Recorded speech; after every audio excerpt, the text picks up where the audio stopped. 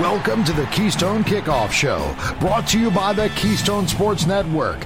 Get the best Penn State sports news and analysis at KeystoneSportsNetwork.com or download the Keystone Sports app from your smartphone. Hello and welcome to the Keystone Kickoff Show. I'm Jim Galante along with Thomas Frank Carr. T. Frank, how we doing this week? Chugging along. It's the dark of the dead period, although we did get a chance to talk to Penn State football during their Thon event, which was pretty cool. They had karaoke, so if you want to check out people singing with the confidence that I will never understand, I got a couple of snippets over on my Twitter feed, so that was an interesting weekend. I am betting from the way you phrased that the confidence was unwarranted. I don't want to sit here and be a music critic because I can't really sing myself, and I don't have the confidence to do karaoke. So I don't think the point of karaoke is doing it well. I think the point of karaoke is doing it loud. And there were a couple people that were slaying on the mic. There was one Thon family kid who was killing it, especially on the Taylor Swift songs. And then of course Golden and Chumba was really good. Yes. Of course. And, then there were some people who were just really excited to be singing karaoke, and I give them all the credit in the world. Well, just the last note on that when you say someone was killing it with the Taylor Swift songs. Yes, it's true, people. Jim has never heard any Taylor Swift songs. You don't have to keep sending me links saying, gee, Jim, certainly you've heard this song or that's. No, I haven't, okay? I'm an old guy. I haven't heard any of them. Seems pretty willful. Seems pretty decidedly like you're making a decision at this point. I made the joke that Taylor Swift is like Walmart. Like, it's just a thing. It's ubiquitous in American culture at this point. Well, my satellite radio, the music stations are the 60s, the 70s, classic vinyl, and classic rewind. Until she reaches classic vinyl or rewind, T. Frank, my streak is intact of no Taylor Swift. And again, it's not a statement on her talents or abilities. I just haven't heard it. All right, let's move forward. I'm done with Taylor Swift, T. Frank. Let's talk about Abdul Carter instead of Taylor Swift.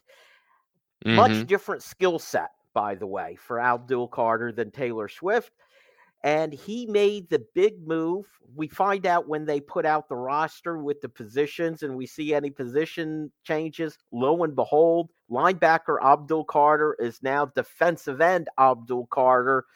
And a lot of people made the first comparison. Is this the Micah Parsons path that he's on? Yeah, I would say so. I think the obvious parallels are there. I don't know what... we can all say we know what Penn State's plan was in 2020 for Micah Parsons. Was he going to be a full-time edge? Were they going to use him in a hybrid situation? Abdul Carter rushed the passer 100 times last year. So to me, the biggest change is not going to be that he's rushing the passer. It is going to be the frequency that will be more for sure. But it's also going to be where he's rushing from. So a lot of times in Manny Diaz's defense, there were some schematic things that gave him an advantage. Now he's going to have to be winning one-on-one against a tackle. And that is a very different prospect. And it's going to be something that I think is going to be super interesting to watch. I think Deion Barnes can do a great job with him. I think Abdul has the talent and the skills and the physical attributes necessary to do it. But it is one of those things that you have to do. Like, we can't just assume that he's going to be better at rushing over a tackle than against maybe a center who's trying to help, or God forbid the running backs he destroyed in 2022 and then sometimes in 2023. So there's just different aspects of this move that I think I'm interested to watch play out during spring football. Are you an advocate of the move? I think I'm agnostic. I think that it's obvious that he has the talent to do it. But he's not 6'5", 265, like an NFL defensive end prototype sort of guy. He's got the size. He's got the size, but he also had the size to play linebacker. I thought he was doing some good things in coverage. It was an area he wasn't developing as quickly. And there were times that he wasn't special all the time last year. So then we assume he would never get there.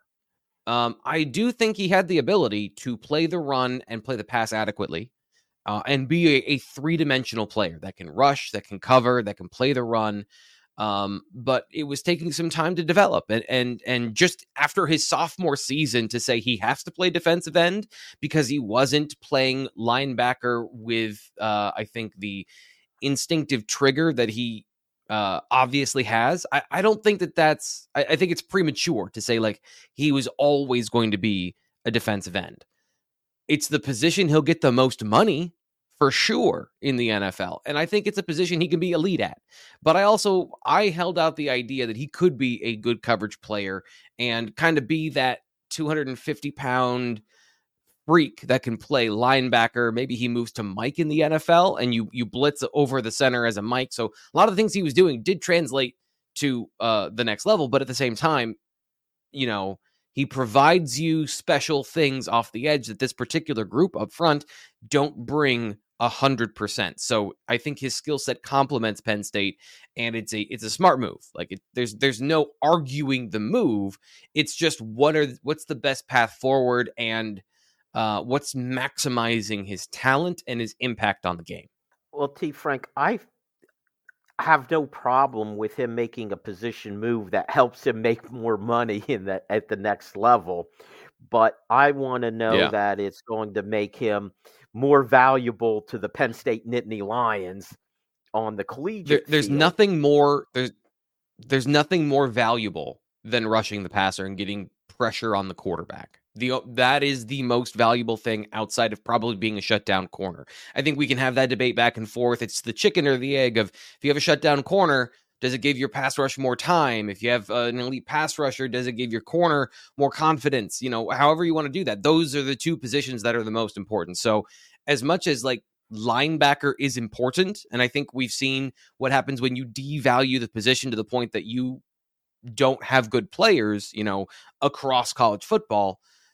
But at the same time, the hierarchy of needs for a team, defensive end, you can't really equate defensive end and linebacker. Like they especially pure off-ball linebackers, they just can't have the same impact as a defensive end because of the value of pressure on the quarterback. Well, you might debate the defensive end, cornerback, shutdown cornerback. I don't.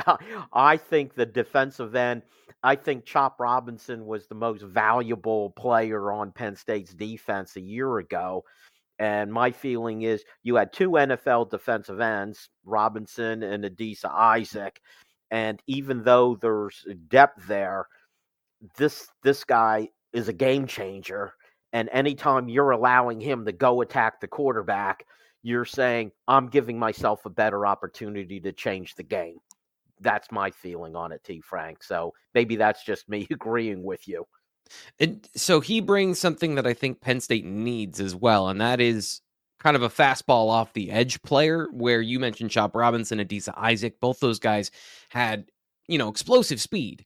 And Amin Vanover has been very good. If you look at the advanced metrics, and admittedly it's a small sample size, and last year a lot of it was in cleanup duty. It wasn't even as much in 2022 like it was when he was a rotational player. For however that worked out, he was impactful, has been impactful for the last 2 years in a per capita basis. And Denai Sutton has some of the best metrics as far as quick wins and explosive pressures on the quarterback that Penn State's had. He's right up there with those two guys. But if you're talking about like receivers have a different skill set of, you want to have fast guys, you want to have big guys, you want to have guys that can do a little bit of everything. Abdul Carter is the speed off the edge where you've got a lot of power guys in Vanover and Denai Sutton. And you don't want to be relying on Jameel Lyons, a sophomore, to bring that kind of twitchiness and explosiveness off the edge, because I don't know that he is the most explosive guy. Like, I don't know if he's in the same territory of athlete. And that is pure time on task for me. I need to see more of him at the college level to get a sense of that, because I didn't get a sense in high school how athletic he was, because I felt like there was a lot of raw that was preventing him from showing his skills. So Carter brings that speed that, on obvious passing downs, third down, but also just generally the threat of it, will give a really good balance to this defensive line. And I do think, for as excited as people are that, are envisioning all of these things, what Tom Allen has done on defense, especially last year, there's a lot of similarities to what Manny Diaz did. So there's versatility. He can still drop into coverage. He can still play a pseudo linebacker position, but he's going to be going after the quarterback primarily and doing that in a secondary role as being a drop player, because there's a lot of zone dropping in this defense and a lot of changing of windows. So there's still that versatility, but you get that speed off the edge, which I think is important for this defense, as you mentioned, to maintain their advantage up front. And as we talked about, yes, losing Robinson and Isaac, you're backfilling that with a phenomenal athlete, and I think that's the biggest reason. But is there any other reason for the timing of this change? I guess what I'm asking is, Tom Allen taking over, does that have anything to do with this decision, do you think? A little bit. I think that there is an interesting conversation about safeties and linebackers and who you want to have on the field and what's important for the defense to recreate what he was doing at Indiana. And you do need safeties to do some of the things that he liked to do. You can't drop a linebacker into a deep third, unless it's a crazy linebacker that's done that before. And there are very few of those, and usually that guy is more of a safety than a linebacker anyway. So I think that there is you're clearing the path for more versatility on that level by taking Abdul Carter and moving him down. I do think that as much as I was talking up his ability to play in coverage, it might never have been his strong suit.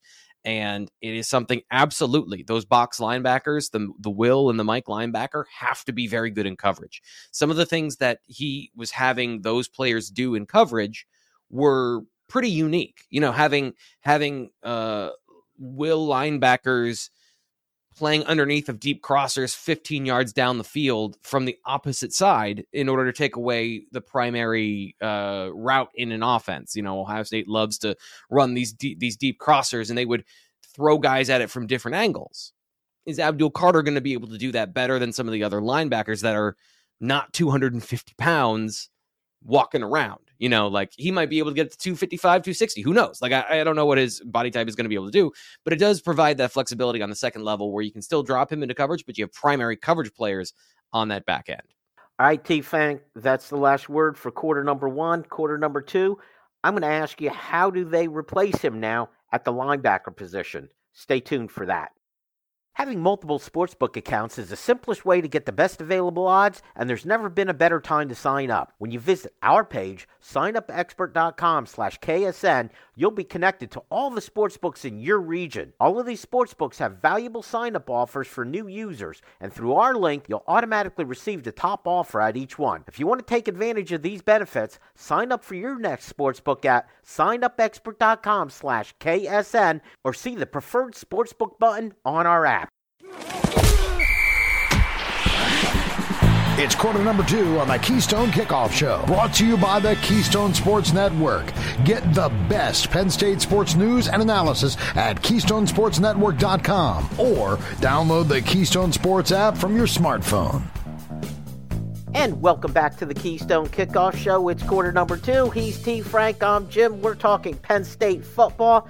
T. Frank, an interesting conversation in quarter number one. Of course, Abdul Carter making the move from linebacker to defensive end.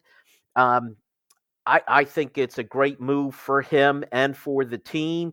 It's that replacement for Chop Robinson. You've got another freak now at defensive end going after the quarterback. And as you pointed out, there may not be anything more important, more of a game changer for defense than being able to get after the quarterback. Now, if there's a downside to all this, it's, well, you are taking out a very good linebacker, putting him at defensive end. So the question goes, all right, what now at linebacker? And before we start this conversation about some of the young guys who are coming up, T. Frank, we're all familiar with the terminology. There's a middle linebacker, two outside linebackers. They're listed as the Mike linebacker for middle linebacker and the will and the Sam for weak side and strong side. Can you give us I know I've asked you this before, but I think it's important for our listeners to hear it before we get into this linebacker conversation. The difference between the Will and the Sam linebackers. Yeah, so the Will stands for weak side, so WW. That player plays to the short side of the field or to the part of the formation away from the tight end, whichever one the defense wants to align with. And that's typically how that works is, he's going to the short side of the formation, the short side of the field, and he's typically a bigger, stronger box player, able to, interact with guards, centers, and tackles more frequently. Your middle linebacker is your guy who patrols the middle, sideline to sideline, runs the defense. Everyone knows the middle linebacker. And then the Sam linebacker, that's really the position that we have the most conversation about in college football and really in the NFL. Like, this is the position where spread offenses going 3 receivers, or just generally the diversity of talents out on the football field that has caused the biggest revolution on defense over the last 20 years. It's pretty ubiquitous at this point that that's not a linebacker anymore in the NFL, and a lot of college teams, that is some sort of hybrid player. Some teams use a slot corner all the time. That's a physical slot cornerback who has the ability to play the run, but is primarily a coverage player because that's the focus. That's the skill set you need to the wide side of the field or to where the slot receiver is in the NFL. And so that's the conversation in Tom Allen's defense. The same thing Manny Diaz had, was trying to do at Penn State before Abdul Carter forced his way onto the field and created a situation where they were playing a lot of these heavy formation teams anyway in the Big Ten. So they went back to 3 linebackers. But that's the conversation. Do you want to have a linebacker that's better against the run at Sam, or do you want to have a safety that's more adept in coverage that can do different things and play out into the flat, primarily underneath in zone coverages, but can do a bunch of different things on normal passing, on normal downs, first down, second down, where you can both run and pass? And of course, this could vary down to down. Distance, 3rd and long will be different than 3rd and 1, perhaps. And you talked also about Tom Allen. He seems to lean more towards the 2 linebackers and an extra safety playing that 3rd linebacker position, correct? Yeah. So I use the expression leans towards it, not necessarily, yes. It's adamant that he's going to do it. Yeah, so I guess that is where I started, and that's the truth. So that's kind of the base understanding of a 4-2-5, kind of similar to what Brent Pry liked to do, similar to what Manny Diaz came in and was going to do. So the Big Ten is a little different, where you do have these teams like Michigan and Minnesota and Iowa that are so different from everywhere else in college football that run 2 tight ends. Minnesota's main offense is a 6 offensive line formation is what they used previous in some seasons. So there is some different matchups. Now the Big Ten is expanding to add USC, Oregon, Washington, and UCLA and Pac-12 teams that play much more spread. So Michigan's not on Penn State's schedule every year anymore. The quasi rivalry that they had, Penn State played Iowa a lot. And whether or not Penn State fans want to agree with this idea, but one of the best matchups in the Big Ten was Penn State and Iowa. Iowa runs with a real fullback. So do you need to have those 3 linebacker packages as much, or should you switch to something that's going to defend your most common opponents the best way? And to me, that's the conversation I've been thinking about as I've been processing some of the talent they have on the roster and the opponents they're going to face, because I realized this when I was talking about Sharon Moore and Jim Harbaugh, and I realized Michigan's not on the schedule anymore.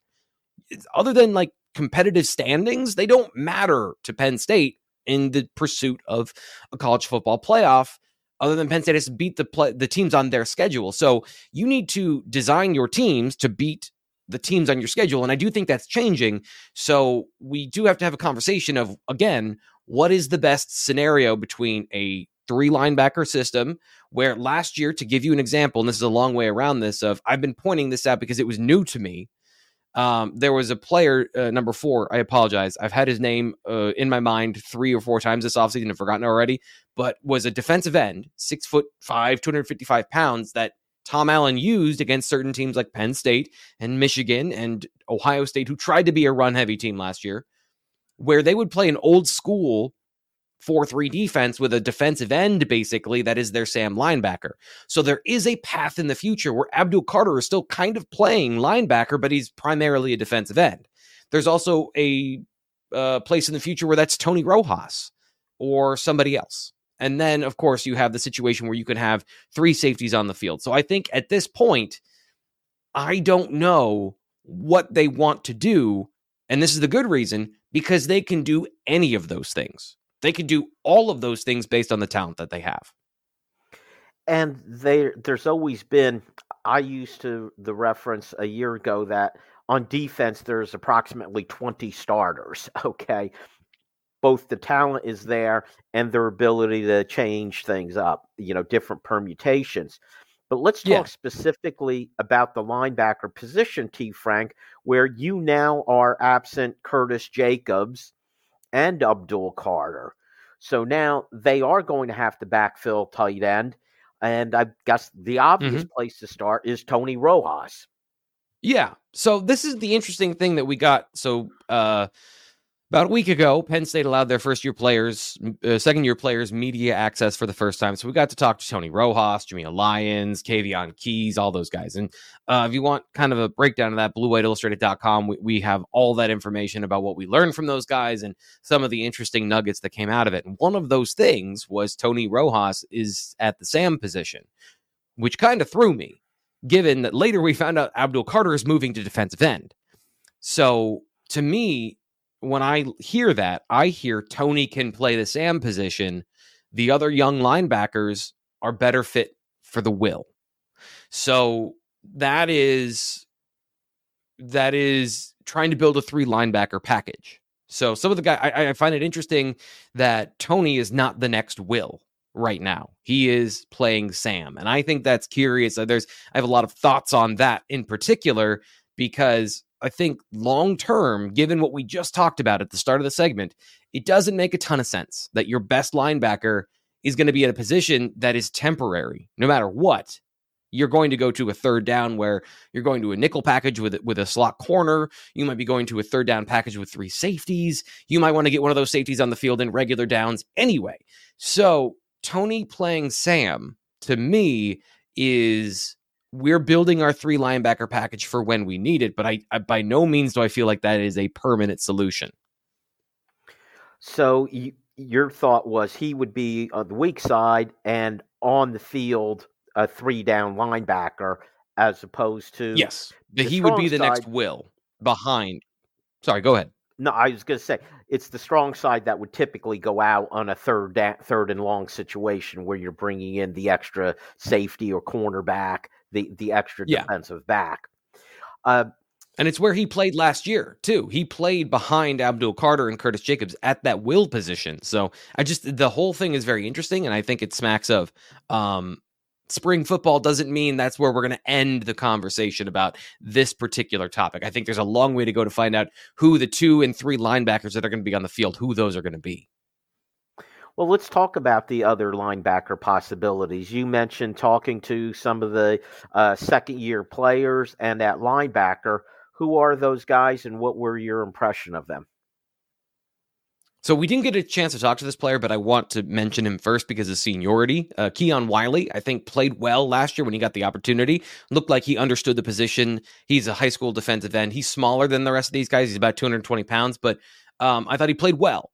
And I think he has that versatility that we're talking about here. Will linebackers need to blitz because they're in the box? So if you're going to blitz an extra player, it's going to be one of those 2 linebackers typically. Like, that is a generalization that your will linebacker needs to be the athlete that can do all of those things. But the guy that we got a chance to talk to, and I think somebody who changes The math here is Kavion Keys. He spent last year on the developmental squad, and just talking to him, super mature kid. He came in as a 4-star linebacker. He was the third in the Tony Rojas, Tamir Robinson linebacker class, where he added a little bit later.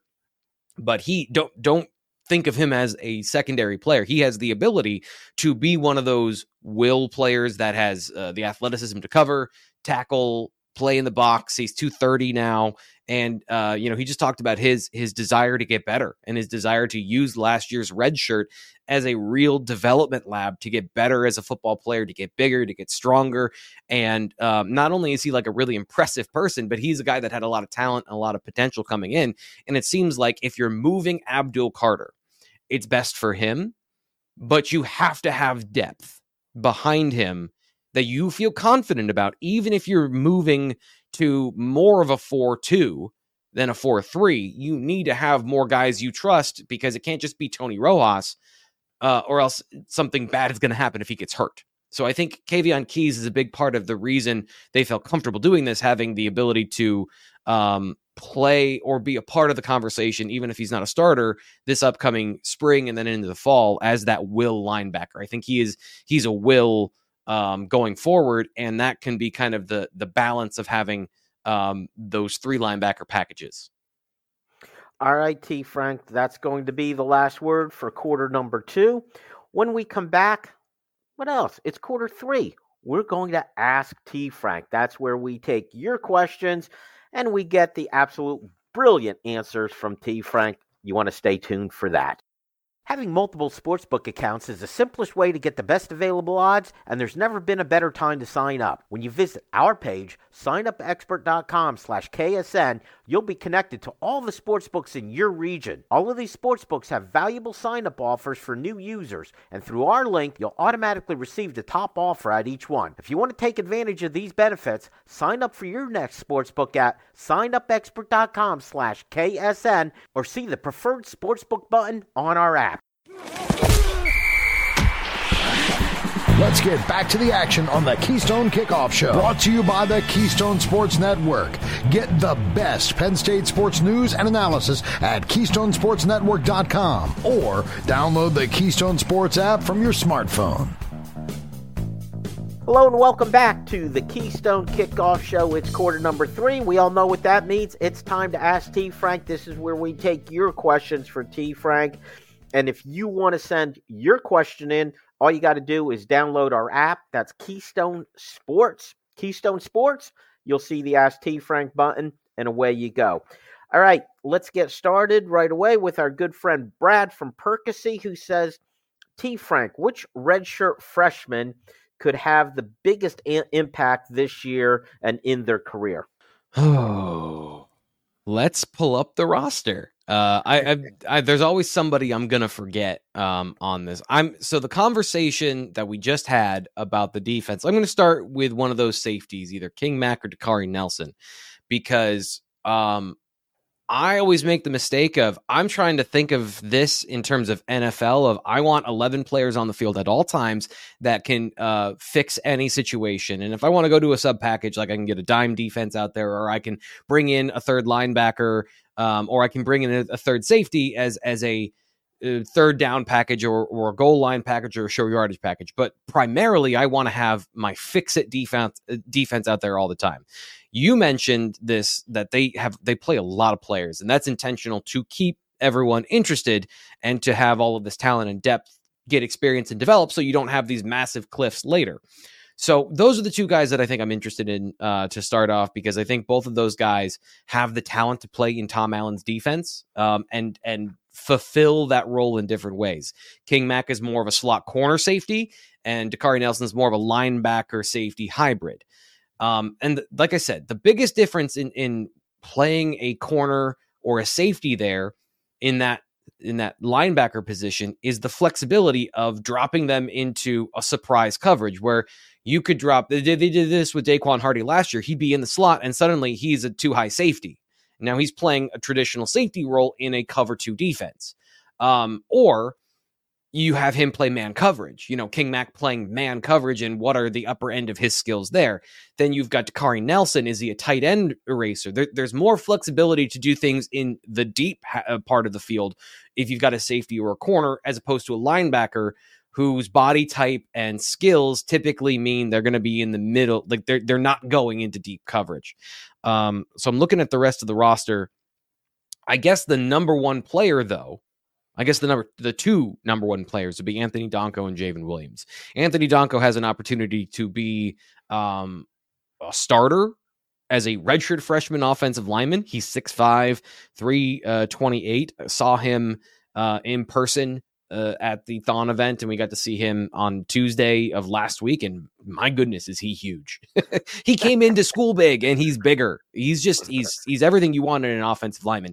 He's got a bit of a guard body type, but his talent, his athleticism, his length, his feet, they all say he can play tackle. And I don't want everyone to think that this is me saying he's the next Caden Wallace, who is going to be take a long time to develop. The point is, like, he's got some special skills. And then Javen found out he's only 18. His birthday's in August. So he was 17 when he got to campus. And now he's like an older, 18 years old, going to be 19 at the start of the season next year. So he's so advanced for his age, but he's also a guy who's maturing. I don't want to say later than everybody else, but like there's just a difference in people's development curves when you're a year younger than everybody else. And I think that, the athleticism is still there. The physical ability is still there. So Penn State, two of their offensive linemen couldn't be special. And I don't want to go through the whole class. Like, I wanted to leave it to a couple of players, but Alex Birchmeier still has talent. Like, we haven't talked about him in a while. So there's a lot of good answers to this question, but I'll leave it to the players that I mentioned so far. And just a quick mention that you're talking about offensive linemen. I'm fascinated by that, and I love it that they are stacking recruiting classes on the offensive line, which is great for the depth and level of talent there also. Okay, let's go to Charles in Altoona, who says, how do you think James Franklin has changed or progressed as a coach since starting at Penn State? That's a great question, because I don't think a lot of people talk about coaching in that way. We talk about players getting better, we talk about them developing, but we don't talk about the coaches and lessons learned and their ability to evolve. I would say, and I don't want to take away credit from where he started, because I always feel like he's tried to put players in the best position possible. His decision-making process is about maximizing his players' time, not just their for Penn State, but also for them and what's best for them. But I think he's really focused on adapting whatever you're doing to the talent you have on hand. Sometimes maybe to the detriment of the coordinator, as we saw, last year with Mike Yursich, and that couldn't go deeper, right? So the coach, the adult, should have the ability to be flexible and adapt. But at a certain point, like I wrote about this almost 2 years ago at this point, how far can you take something before it's not the same thing as it was before? So I think the defense is a perfect example of, they were not stuck on Manny Diaz playing Jonathan Sutherland at Sam linebacker in 2022. When they saw they had better players, they adapted.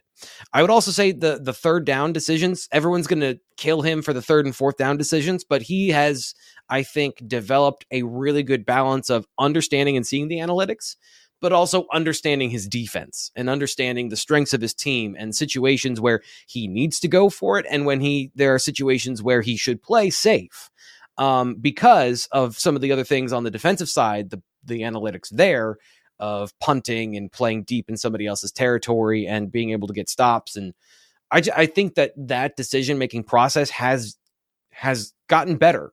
And he's kind of developed another level of understanding of insight. And that doesn't always mean it works, because eventually you have to have good players on offense to execute and deliver on that belief and that fourth, all those situations.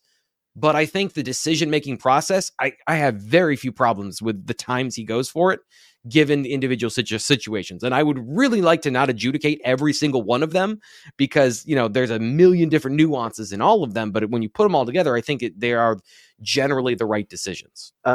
I like, T. Frank, that you used the word adapting. I literally, in my notes after this question, wrote the word adapting down, but in a little different context. Yeah. I think James Franklin's a really smart guy, and college football is changing so quickly off the field with NIL and That's transfer portal.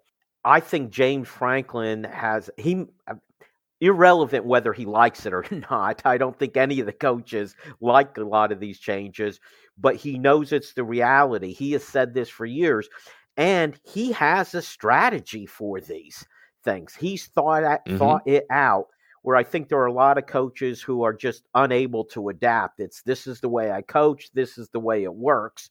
And James Franklin, I think, is smart enough to adapt. So I appreciate that. I think that's a major part of his coaching abilities. All right, let's go to Mike in Scranton, who says, how do you see the Penn State offense making use of Quentin Martin in both his freshman season and also then going forward? So I struggle with this question because Quentin Martin has been here for 5 minutes. And I don't think he's the key to unlocking the offense. The key to unlocking the offense is Drew Aller, but then, the receivers, like an actual receiver playing receiver, being good at receiver, running routes, going down the field. Getting gimmicky with a slash player is how you take some of those concepts and you take them to a new level, because you have the base threats of our running game is good and our downfield passing game is good. And suddenly we have this middle player where you don't know how to use him. You don't know how to match up with him. But if you're starting there, it's kind of like starting with cake. That's not a meal. You're going to get sick. So I think, yes, they can use him as a versatile slash player, move him into the slot, have him be adaptable. Andy Kotelnicki used 2 running backs very well at Kansas. But my opinion is 3 receivers creates more explosive plays. I can go into the data and show you where it creates more explosive plays, and it creates more explosive plays in both the run and the pass game. So adapting to the talent you have, having 2 good running backs, having 2 good tight ends, only gets you so far. You need to have good receivers. So I know I'm talking about, kind of an odd off angle way. The answer is Julian Fleming to how to use Quentin Martin, but that's, unlock the offense. And then Quentin Martin becomes dangerous as that guy you have to think about as the 4th option. That's crazy. But ultimately long-term, the plan is for him to be a running back, and he's going to grow into being a running back. His frame's good. I don't know. He'll be 230 pounds. Seeing him up close this past weekend, he can get much bigger. He's under 94 pounds. He's still got plenty of room to grow, but he's going to be a running back. He's going to be a tall running back, and that's where you're going to start. I don't think that the plan has changed at all in that respect, especially seeing as they haven't even gotten to spring ball yet to see how he adapts to the college game. T. Frank, I really agree with you here, because some fans just see, hey, he's a running back who's able to catch the ball, make him a wide receiver, instead of saying, hey, he's a running back who could catch the ball out of the backfield, which I think is a real valuable skill set. In fact, I'd like to see them get Nick Singleton the ball that way more often. And in the long run, I want to be able to say he's a really good player because he's a running back who can catch the ball out of the backfield, and that's what makes him special.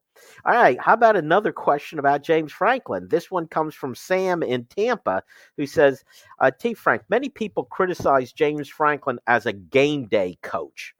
What is your major criticism of Franklin on game day, and can you give any examples? So I'm in a unique situation where I'm not watching the game like you. I'm not watching it in situations. I'm not watching it in those kind of lenses because I'm trying to do live analysis of. I'm going through play by play and saying, what are they doing today, and trying to understand what the game plan is while it's happening. So I just don't have the bandwidth to also then be paying attention to situation,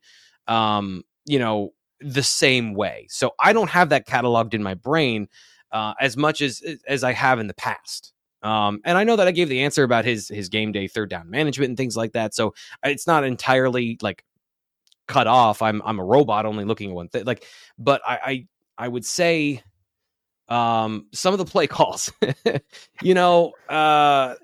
third and 15, and you're trying to do things in the run game, where I understand conceptually that's what you're trying to do, but it's in vogue to run on 3rd and 9 now, and teams are anticipating those things. So I guess it's not even necessarily him as much as the play call on those 3rd and medium to longs. All right, T. Frank, that's it for quarter number 3. We've got more to go. Stick around for quarter 4. Having multiple sportsbook accounts is the simplest way to get the best available odds, and there's never been a better time to sign up. When you visit our page, signupexpert.com/KSN, you'll be connected to all the sportsbooks in your region. All of these sportsbooks have valuable sign-up offers for new users, and through our link, you'll automatically receive the top offer at each one. If you want to take advantage of these benefits, sign up for your next sportsbook at signupexpert.com/KSN or see the preferred sportsbook button on our app.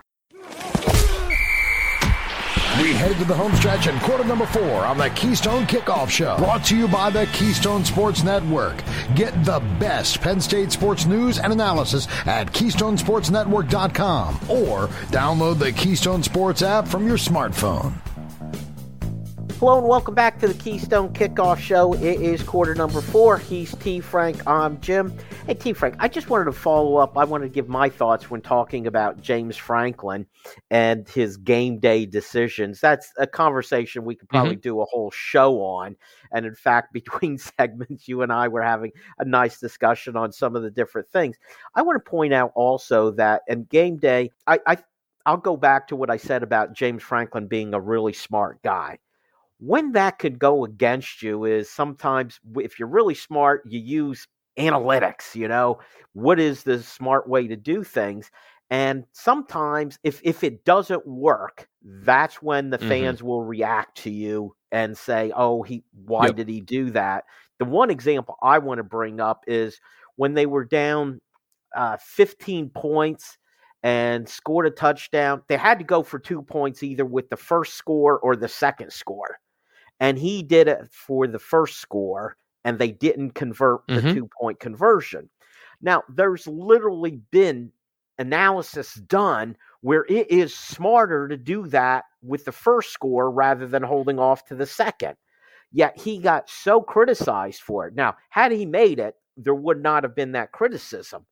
But the facts are that's the smarter time to do it. What it does is it gives you an awareness of what you need to do later. If you wait for the second touchdown, all your eggs are in that basket. You don't make it, you're done. If you fail that conversion the first time, you have more awareness of what you need to do later. You need to score 2 more times, not just once. So it's this, but because it didn't work, he got heavily criticized for it. So sometimes I think some of the criticism that he gets is unfair. I'm not saying he's perfect with his decisions, because sometimes I think he's tied too much to the analytics. All right. So T. Frank, that's my 2 cents on James Franklin on game day. Yeah. And you mentioned, go ahead. Just one quick thing. You mentioned the analytics and the data behind these things. That's where, like, if I'm going to say something of what do you not like about James Franklin's coaching on game day, it's like, I don't have all of those facts as well. So that's when I say, like, I'm not paying attention to that stuff. I'm not paying attention to, you're down 15 points. Let's do a math probability equation. Because in my opinion, you waited too long to try and score those points. You deferred winning the game until the 3rd and 4th quarter to be aggressive.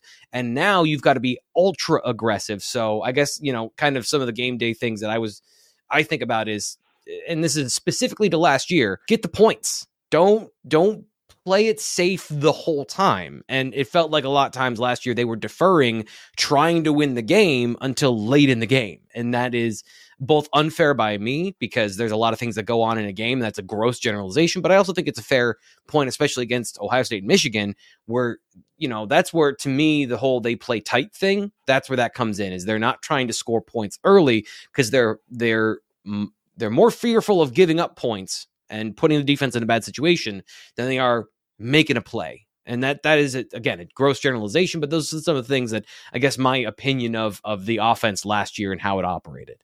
T. Frank, could I agree with you 1,000%? I think if I have sure. a critic... Also mathematically impossible, I think. Well, you got to give 110% on every down, T. Frank. But I think I really agree with that point because I think that's where James Franklin, sometimes a smart guy using analytics, and I gave an example where he used analytics and he got heavily criticized for it. But I think it was the proper decision. Where I think he makes a mistake sometimes is his feel for the game, where it's not about analytics. It's not, factual. It's not data analysis. It's understanding, hey, I'm handcuffing my offense. Let them loose earlier. I'm handcuffing this very talented quarterback. Let him loose. Let him try to score points instead of just not make a mistake. And I think that sometimes is just that intangible feel for the game versus just studying the data analytics. So it's a fascinating discussion, T. Frank, and I'm sure one we're going to have again during this off season, but a very good point by you. All right, T. Frank, I want to go back to our discussion on the defensive side of the ball, and there's like this domino effect. You move Abdul Carter from linebacker to defensive end. Okay, now you got to make the adjustment at linebacker. Then at linebacker, that third linebacker, is it actually going to be a safety, a 4-2-5 type of thing? So you're affecting now the defensive backs and specifically the safeties. And you wrote about this last week, and I found it fascinating. And you even called it in your article perhaps an overgeneralization. But I want to talk about this. You said Tom Allen equals zone, Manny Diaz equals man-to-man. Mm-hmm. And you even said it's an oversimplification. But could you talk about the ramifications of this defense changing to more of a zone, and how does that affect the safeties? So it's not just about the safeties, and this is kind of, I use them as a vehicle to talk about defensive coverage in my offseason optimism articles, which going through each position, saying what are the strengths they're bringing back, and also I mentioned what are the things they can improve upon. And this is an area where what you're asked to do can produce more positive results in one area than they did the previous season. So the criminal, and by the way, like criminal overgeneralization there is that everyone uses zone coverage more than man coverage. You can only run a handful of man coverages. There's cover 1, there's cover 0, and there's cover 2 man are the primary ones. You can get into the what's 3 seam versus some of these other things, and you can do matches, but those are all zone concepts. So there's only nobody runs zone coverage more or man coverage more than zone. But what are you emphasizing as the main coverage you run? So if you boil it down to this is a cover 3 team, this is a cover 4 team, this is a cover 1 team, that's where we get into these nuances. And that's why I made the just offensive generalization that Manny Diaz didn't use zone, because absolutely he did. So these concepts apply to both of these men, but which one are you emphasizing and relying on more when it comes to trying to affect the quarterback?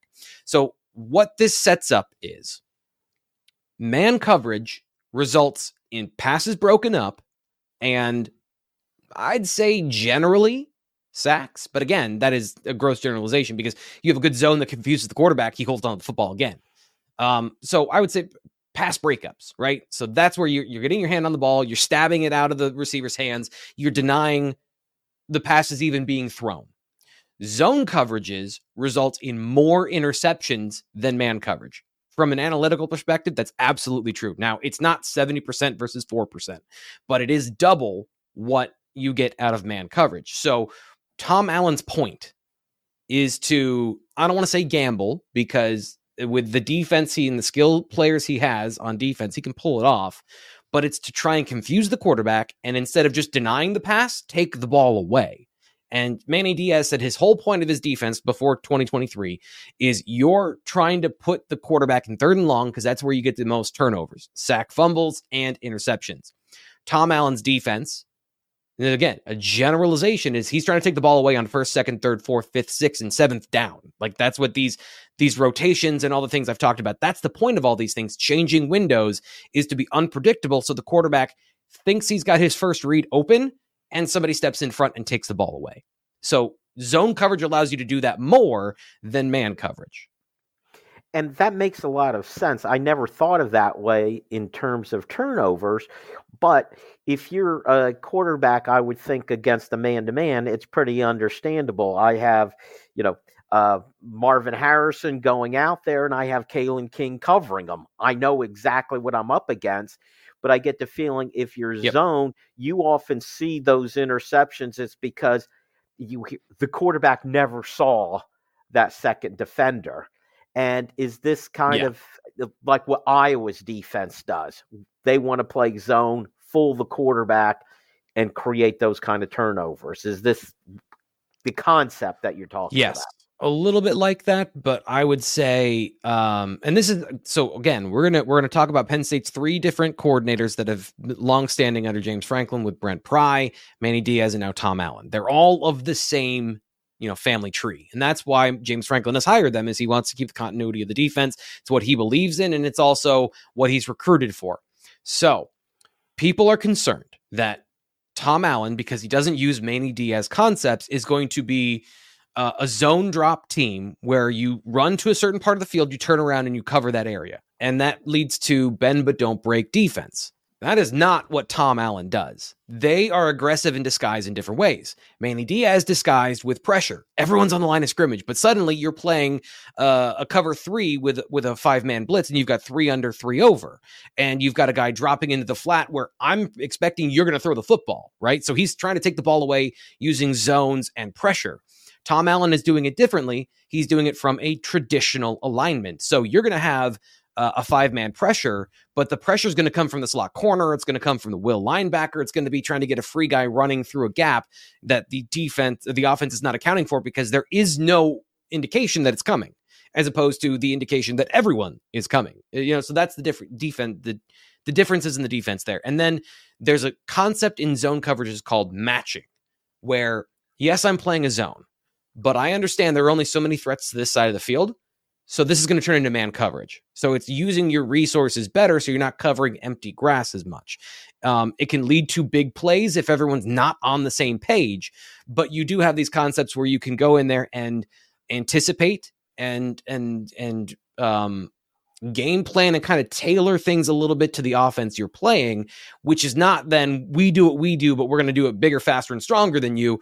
We're going to do all those things, but we're also going to have this second layer. And then when you throw on top of that some of the things that I focus on, where suddenly he's got a cover 2 look, 2 deep safeties, and the corners are in the flat, and they invert it, and suddenly there's a safety in the middle of the field, and the other safety is playing in the flat, and then the corner's playing deep, and you have these unpredictable rotations because you've got 3 safeties on the field in these situations, because now you have the flexibility to play guys in a bananas different positions, and you have this zone-based defense. So it provides you the aggression on the back end to be different than just a spot drop zone.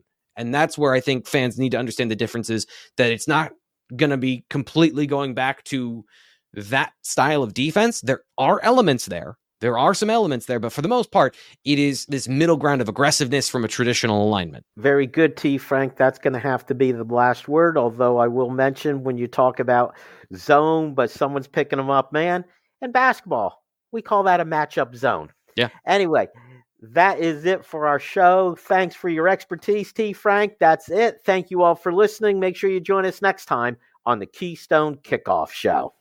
Having multiple sportsbook accounts is the simplest way to get the best available odds, and there's never been a better time to sign up. When you visit our page, signupexpert.com/KSN, you'll be connected to all the sportsbooks in your region. All of these sportsbooks have valuable sign-up offers for new users, and through our link, you'll automatically receive the top offer at each one. If you want to take advantage of these benefits, sign up for your next sportsbook at signupexpert.com/KSN or see the preferred sportsbook button on our app.